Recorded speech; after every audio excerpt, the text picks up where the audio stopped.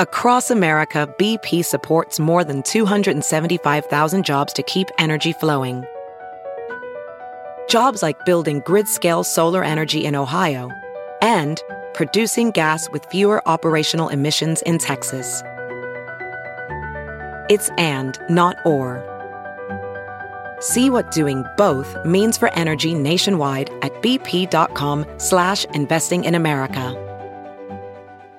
From the Jill Schwartz Memorial Library here in the wilds of Connecticut, this is Obscure, the podcast in which I read Jude the Obscure out loud and comment on it as I go. I am your host, your friend, your literary mansplainer-in-chief, Michael Ian Black. Well, it's morning time here in the wilds of Connecticut. Graduation season has come and gone. My son, now a high school graduate, off to college in just a few weeks' time. And I have, as probably any parent would have, mixed emotions about this event. I am thrilled for him. I am proud of him. I am excited for his future.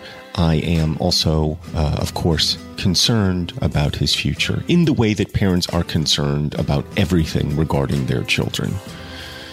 Concerned that he is not prepared enough, concerned that he won't brush his teeth, perhaps, or shower, concerned that he won't do the work, concerned that he won't make friends, concerned that the food will be bad.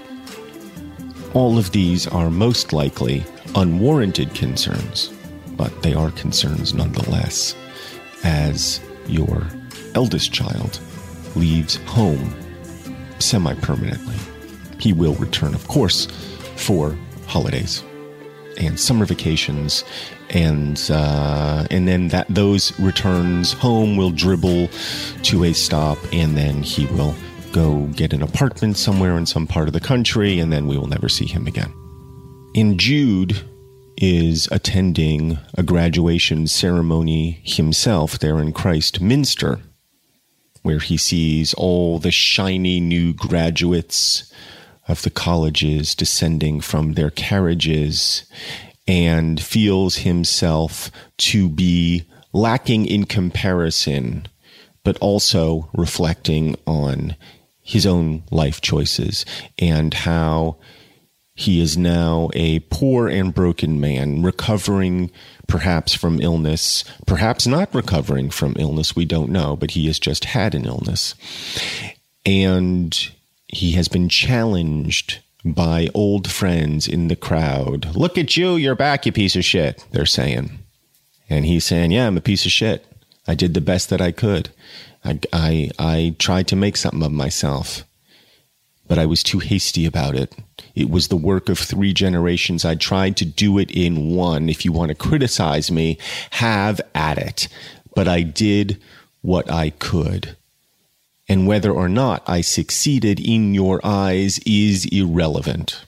I could do no other. And so, yes, you see me today tattered, wan, waxen, but I can stand here with some pride. My wife and my morbid child at my side, another on my hip. So that's what's just happened. He's just given a speech, essentially, to the crowd and been a little, a little defensive, also a little show-offy in a way, because he said he's a brilliant speaker. And he's kind of put everybody in their place, most of all himself. Well preached, said Tinker Tailor. And even Tinker Tailor can't believe that he just came up with it on his own. He says he must have wrote it down for and this only a working man. As a sort of objective commentary on Jude's remarks, there drove up at this moment with a belated doctor, robed and panting. A cab whose horse failed to stop at the exact point required for setting down the hirer, who jumped out and entered the door. The driver, alighting, began to kick the animal in the belly. If that can be done, said Jude, at college gates in the most religious and educational city in the world. What shall we say as to how far we've got? Jude saying, basically, stop kicking the horse. I mean, he's saying it prettier than me, but he's basically saying, what the hell are you doing? Stop kicking the horse. Order, said one of the policemen who'd been engaged with a comrade in opening the large doors opposite the college. Keep your tongue quiet, my man, while the procession passes. The rain came on more heavily, and all who had umbrellas opened them. Jude was not one of these, and Sue only possessed a small one, half sunshade. She had grown pale, though Jude did not notice it then. Let us go on, dear, she whispered, endeavoring to shelter him. We haven't any lodgings yet, remember, and all our things are at the station, and you are by no means well yet. I am afraid this wet will hurt you. They're coming now. Just a moment and I'll go, said he. They're waiting for all the graduates to come, and Jude wants to see them and, twist his stomach all in knots as he stares at them with some envy at what he might have been. Jude, as I said in the previous episode, is acting like a goddamn psychopath. We've seen psychopathic behavior from him before, of course, in this very town, Christminster, when he was following Sue about, when he was skulking after her like a thief in the night, when he had memorized her living patterns and would sort of follow her from place to place without her ever knowing because he was so obsessed with her. It is this town that brings out the psychopath in him, because it is this town that harbors all of his longings. He has placed so much of himself within these cobblestone streets that when he trods upon them, all of it seeps into his blood and animates him like Frankenstein's creature, and he becomes a monster. A peal of 6 bells struck out. Human faces began to crowd the windows around, and the procession of heads of houses and new doctors emerged, their red and black gowned forms passing across the field of Jude's vision like inaccessible planets across an object glass. Which I guess is a telescope? I don't know. As they went, their names were called by knowing informants, and when they reached the old round theater of Wren, a cheer rose high. Let's go that way, cried Jude, and though it now rained steadily, he seemed not to know it. So he's out there with his kids and his wife, and he's got a psychopathic glaze in his eyes, and he's following them hither and thither as he did Sue all those years ago, unmindful of the rain, unmindful of the fact that he's just recovered from an illness, his blood now pumping at the sight of these recent college graduates. Let's go that way, cried Jude, and though it now rained steadily, he seemed not to know it, and took them round to the theater. Here they stood upon the straw that was laid to drown the discordant noise of wheels, where the quaint and frost-eaten stone busts encircling the building looked with pallid grimness on the proceedings, and in particular at the bedraggled Jude. Stones that he himself or those like him might have carved, now looking down at him in judgment, saying, dude, what the hell are you doing? You're sick. You're dragging your family through the rain to stare upon something, to this theater. And it is all theater, isn't it? These people, these new graduates, are no smarter than you, Jude. And you know it, yet you persist in this delusion that you want to be among them. You persist in this delusion that you ever could be one of them. And so they stare down at him in their pallid grimness, at Sue and their children as at ludicrous persons who had no business there. I wish I could get in, he said to her fervidly. Listen, I may catch a few words of the Latin speech by staying here. The windows are open. However, Beyond the peals of the organ and the shouts and hurrahs between each piece of oratory, Jude's standing in the wet did not bring much Latin to his intelligence more than, now and then, a sonorous word in or ibis. Well, I'm an outsider to the end of my days, he sighed after a while. Now I'll go, my patient Sue. How good of you to wait in the rain all this time to gratify my infatuation. I'll never care any more about the infernal, cursed place. Upon my soul I won't.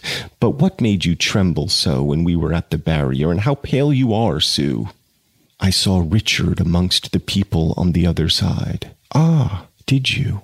He has evidently come up to Jerusalem to see the festival like the rest of us, and on that account is probably living not so very far away. He had the same hankering for the university that you had, in a milder form. I don't think he saw me, though he must have heard you speaking to the crowd, but he seemed not to notice. Well, suppose he did. Your mind is free from worries about him now, my Sue. Yes, I suppose so, but I am weak. Although I know it is all right with our plans, I felt a curious dread of him, in awe or terror of conventions I don't believe in. It comes over me at times like a sort of creeping paralysis and makes me so sad. You are getting tired, Sue. Oh, I forgot, darling. Yes, we'll go on at once. So both of them stare at convention in awe. Jude at the convention of bettering oneself, and I'm putting mentally bettering oneself in quotation marks, because for him the path to bettering himself passed right through Christminster. It is a path upon which he tripped and fell. He could not get into the colleges of his dreams. He could not fulfill his own fondest desires to become one of those dons in his scarlet red gowns. And for Sue, the convention is that upon which she has been fighting her entire life, but to which she briefly submitted, that of domestic life and marriage. And now, back in Christminster, both of their conventions have come to confront them. Both of the lives they turned their backs upon have come to torture them, and they are both grown sick as a result, standing out there in the rain as they are. And now, time for a little break here on Obscure.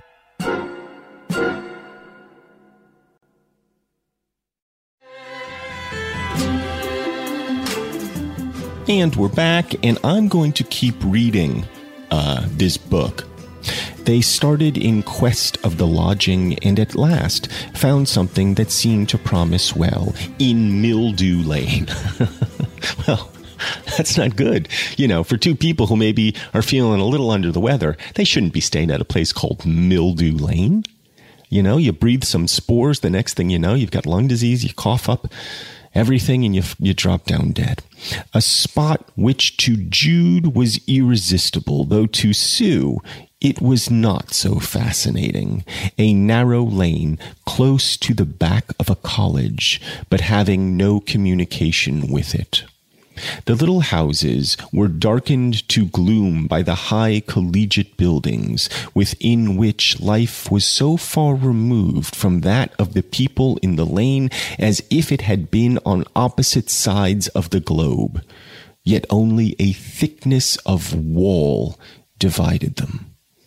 2 or 3 of the houses had notices of rooms to let, and the newcomers knocked at the door of one which a woman opened. Ah, listen, said Jude suddenly, instead of addressing her. That would be a weird thing if you knocked on the door, somebody came up and you said, hey, wait, hold on now. Just hold on. Lady, listen. What? Why, the bells. What church can that be? The tones are familiar. Another peal of bells had begun to sound out at some distance off. "I don't know," said the landlady tartly. "Did you knock to ask that?" "No, for lodgings," said Jude, coming to himself. The householder scrutinized Sue's figure a moment. "We haven't any to let," said she, shutting the door. Jude looked discomfited and the boy distressed. "Now, Jude," said Sue, "let me try. You don't know the way." They found a second place hard by, but here the occupier, observing not only Sue, but the boy and the small children, said civilly, "I am sorry to say we don't let where there are children," and also closed the door. The small child squared its mouth and cried silently with an instinct that trouble loomed. Well, you're born into this family, kid. There's always going to be trouble looming. Get used to it, you stupid piece of shit. The boy sighed. "I don't like Christminster," he said. "Are the great old houses jails?" "No, colleges," said Jude, "which perhaps you'll study in some day." "I'd rather not," the boy rejoined. "Now we'll try again," said Sue. "I'll pull my cloak more round me. Leaving Kennet Bridge for this place is like coming from Caiaphas to Pilate." And it's another biblical reference, guys. I don't know. You're probably thinking, Michael, you should just read the Bible so you get this stuff. I'm not going to read the Bible, guys. There's so many good books to read. And, I don't need to read this good book. "How do I look now, dear?" "Nobody would notice it now," said Jude. There was one other house, and they tried a third time. The woman here was more amiable, but she had little room to spare, and could only agree to take in Sue and the children if her husband could go elsewhere. This arrangement they perforce adopted, in the stress from delaying their search till so late. They came to terms with her, though her price was rather high for their pockets, but they could not afford to be critical till Jude had time to get a more permanent abode. And in this house, Sue took possession of a back room on the second floor with an inner closet room for the children. Jude stayed and had a cup of tea, and was pleased to find that the window commanded the back of another of the colleges. Kissing all four, he went to get a few necessaries and look for lodgings for himself. When he was gone, the landlady came up to talk a little with Sue and gather something of the circumstances of the family she had taken in.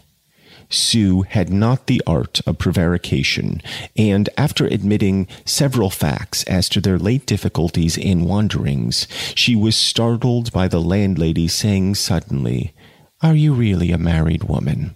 Sue hesitated, and then impulsively told the woman that her husband and herself had each been unhappy in their first marriages, after which, terrified at the thought of a second irrevocable union, and lest the conditions of the contract should kill their love, yet wishing to be together, they had literally not found the courage to repeat it, though they had attempted it 2 or 3 times.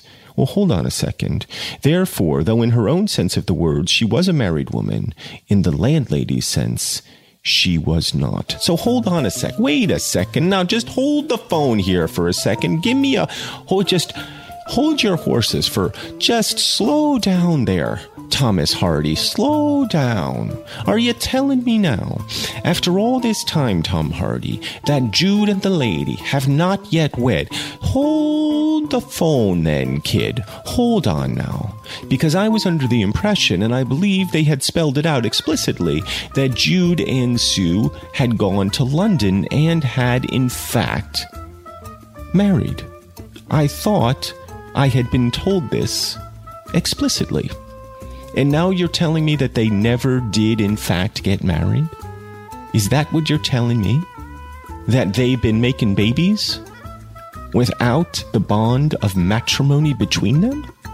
Can this possibly be?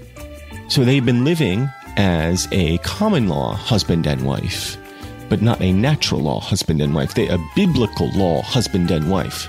They have been fucking without the covenant of marriage between them, and making little follies. just the same. Well, what is this? And how do I feel about that? The housewife looked embarrassed and went downstairs. Sue sat by the window in a reverie, watching the rain. Her quiet was broken by the noise of someone entering the house, and then the voices of a man and woman in conversation in the passage below. The landlady's husband had arrived, and she was explaining to him the incoming of the lodgers during his absence. His voice rose in sudden anger. "Now, who wants such a woman here? And perhaps a confinement. Besides, didn't I say I wouldn't have children? The hall and stairs fresh painted to be kicked about by 'em? You must have known all was not straight with 'em coming like that. Taken in a family when I said a single man." The wife expostulated, but as it seemed, the husband insisted on his point, for presently a tap came to Sue's door, and the woman appeared.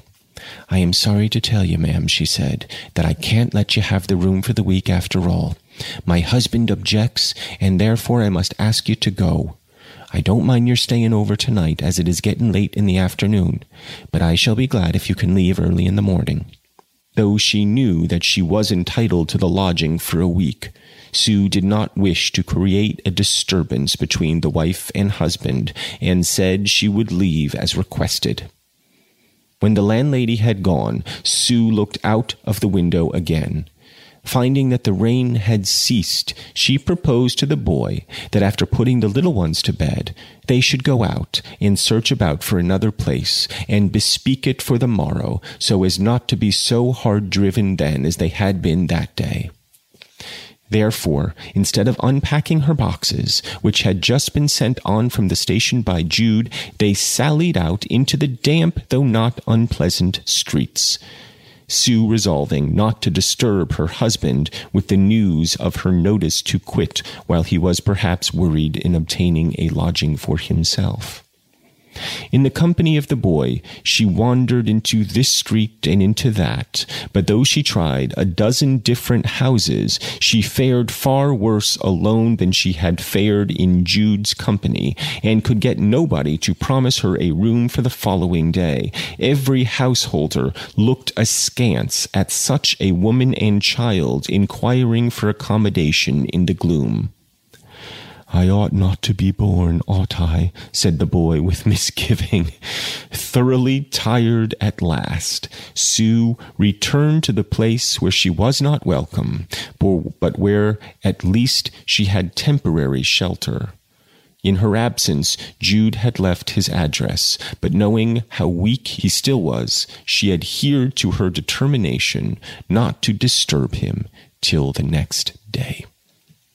And so we have come to the conclusion of the first chapter in the final part at Christminster. Again, we find the Follies in some difficult circumstances, having dragged themselves to Christminster in time to watch the graduation ceremony and been sodden by the rain. They are now nearly homeless and weak, and Jude is again given to his boyhood passion of education and is besotted with this stony place.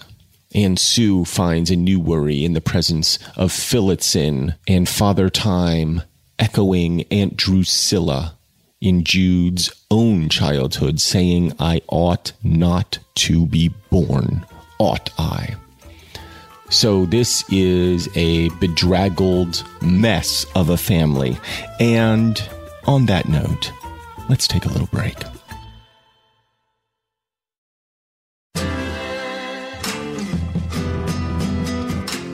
Back on Obscure, we are in Chapter 2.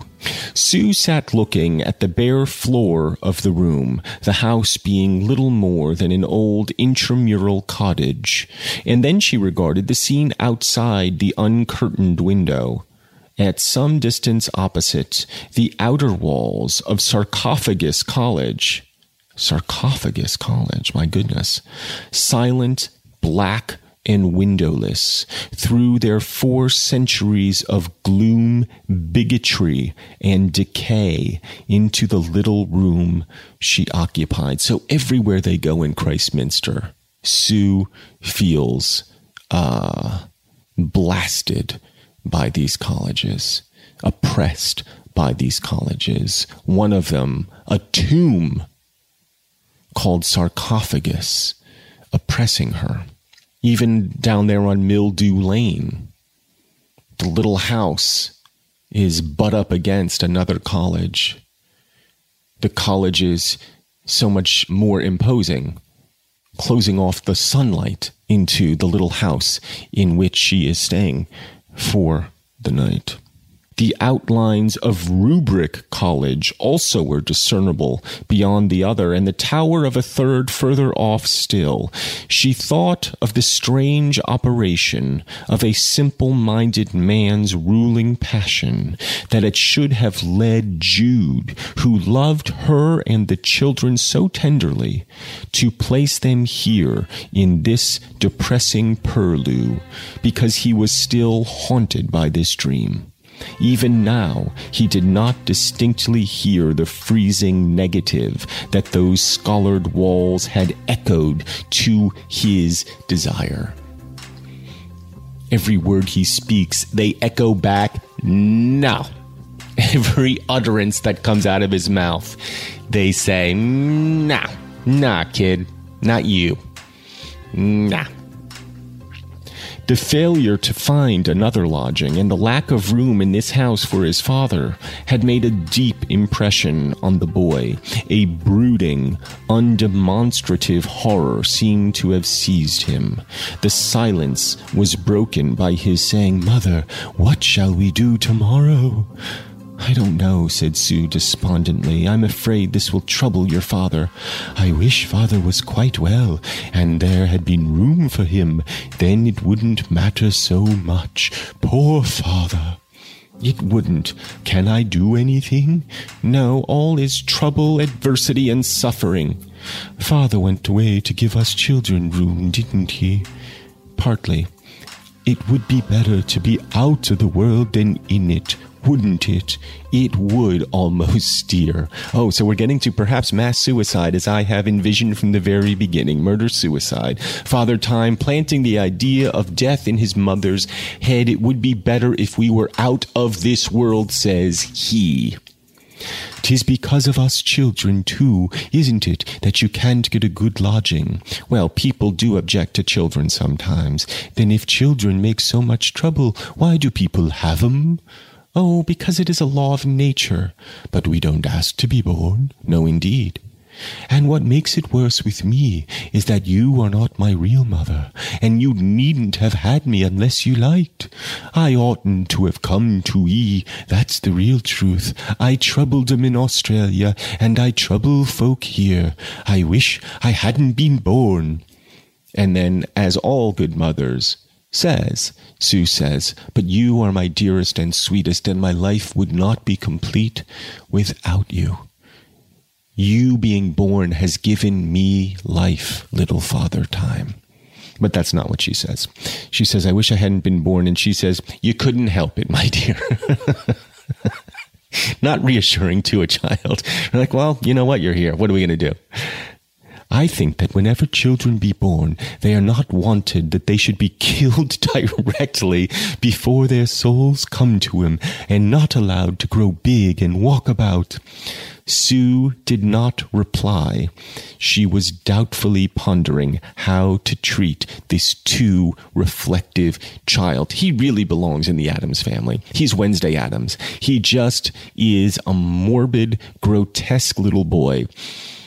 You know, he is, if only there had been rock and roll music, he could have grown up to become Marilyn Manson. But instead, he's just this crummy little creature slouching about, waiting for his own death and wishing he'd never been born. She at last concluded that, so far as circumstances permitted, she would be honest and candid with one who entered into her difficulties like an aged friend.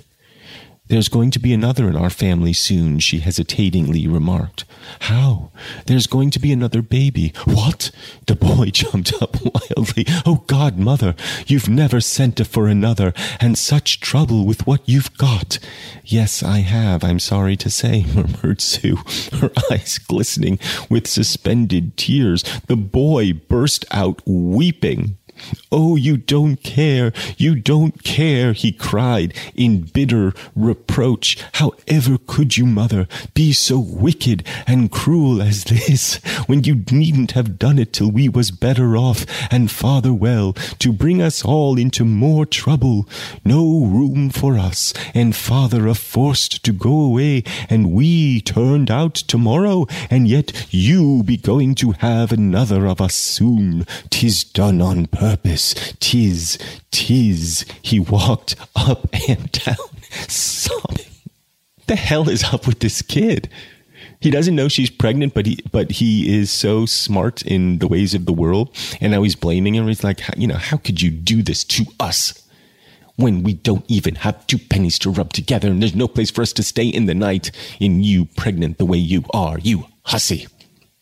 You must forgive me, little Jude, she pleaded, her bosom heaving now as much as the boy's. I can't explain. I will when you are older. It does seem as if I had done it on purpose. Now we are in these difficulties. I can't explain, dear, but it is not quite on purpose. I can't help it. Yes, it is. It must be, for nobody would interfere with us like that unless you agreed. I won't forgive you. What? Ever. I'll never believe you care for me or Father or any of us anymore. So he's saying you don't love us because you got pregnant? Freak. He's just a little freak. He got up and went away into the closet adjoining her room, in which a bed had been spread on the floor. There she heard him say, if we children was gone, there'd be no trouble at all. I mean, everything is leading to a morbid conclusion, right? We know that. We just don't know the nature of it. Is it going to be Jude who, is Father Time going to gather the kids in a sack and throw them off a bridge and jump off himself? Who knows? Who knows what's going to happen? But it's just bad. Don't think that, dear, she cried rather peremptorily, but go to sleep. So I'll end there. But Father Time is taking all of this a little bit harder than maybe he needs to. Little Jude Jr. is getting a little ahead of himself. I mean, yeah, they had a bad day. You know what I mean? It's raining, they're wet, they can't find a room, but it's going to be fine, kid. And people have children. That's just what people do. So graduation, of course. My son graduating. These young masters of the colleges graduating. It is a portal from one life to the next. That is a graduation. Taken in its larger form, a graduation could be viewed as literally a portal from one life to the next. And it seems like that's where we are heading, as we have been heading all this time. A death is coming. We don't know the nature of it. I don't even know if I'm right, but a death is coming. Perhaps it will be Jude, perhaps it will be Sue, perhaps it will be the children, perhaps it will be them all, but we know that Phillotson is waiting in the wings, which leads me to believe that it will not be Sue, or else why have Phillotson there at all? Something to ponder as we await next week's tantalizing episode of Obscure, but until then, I wish you adieu.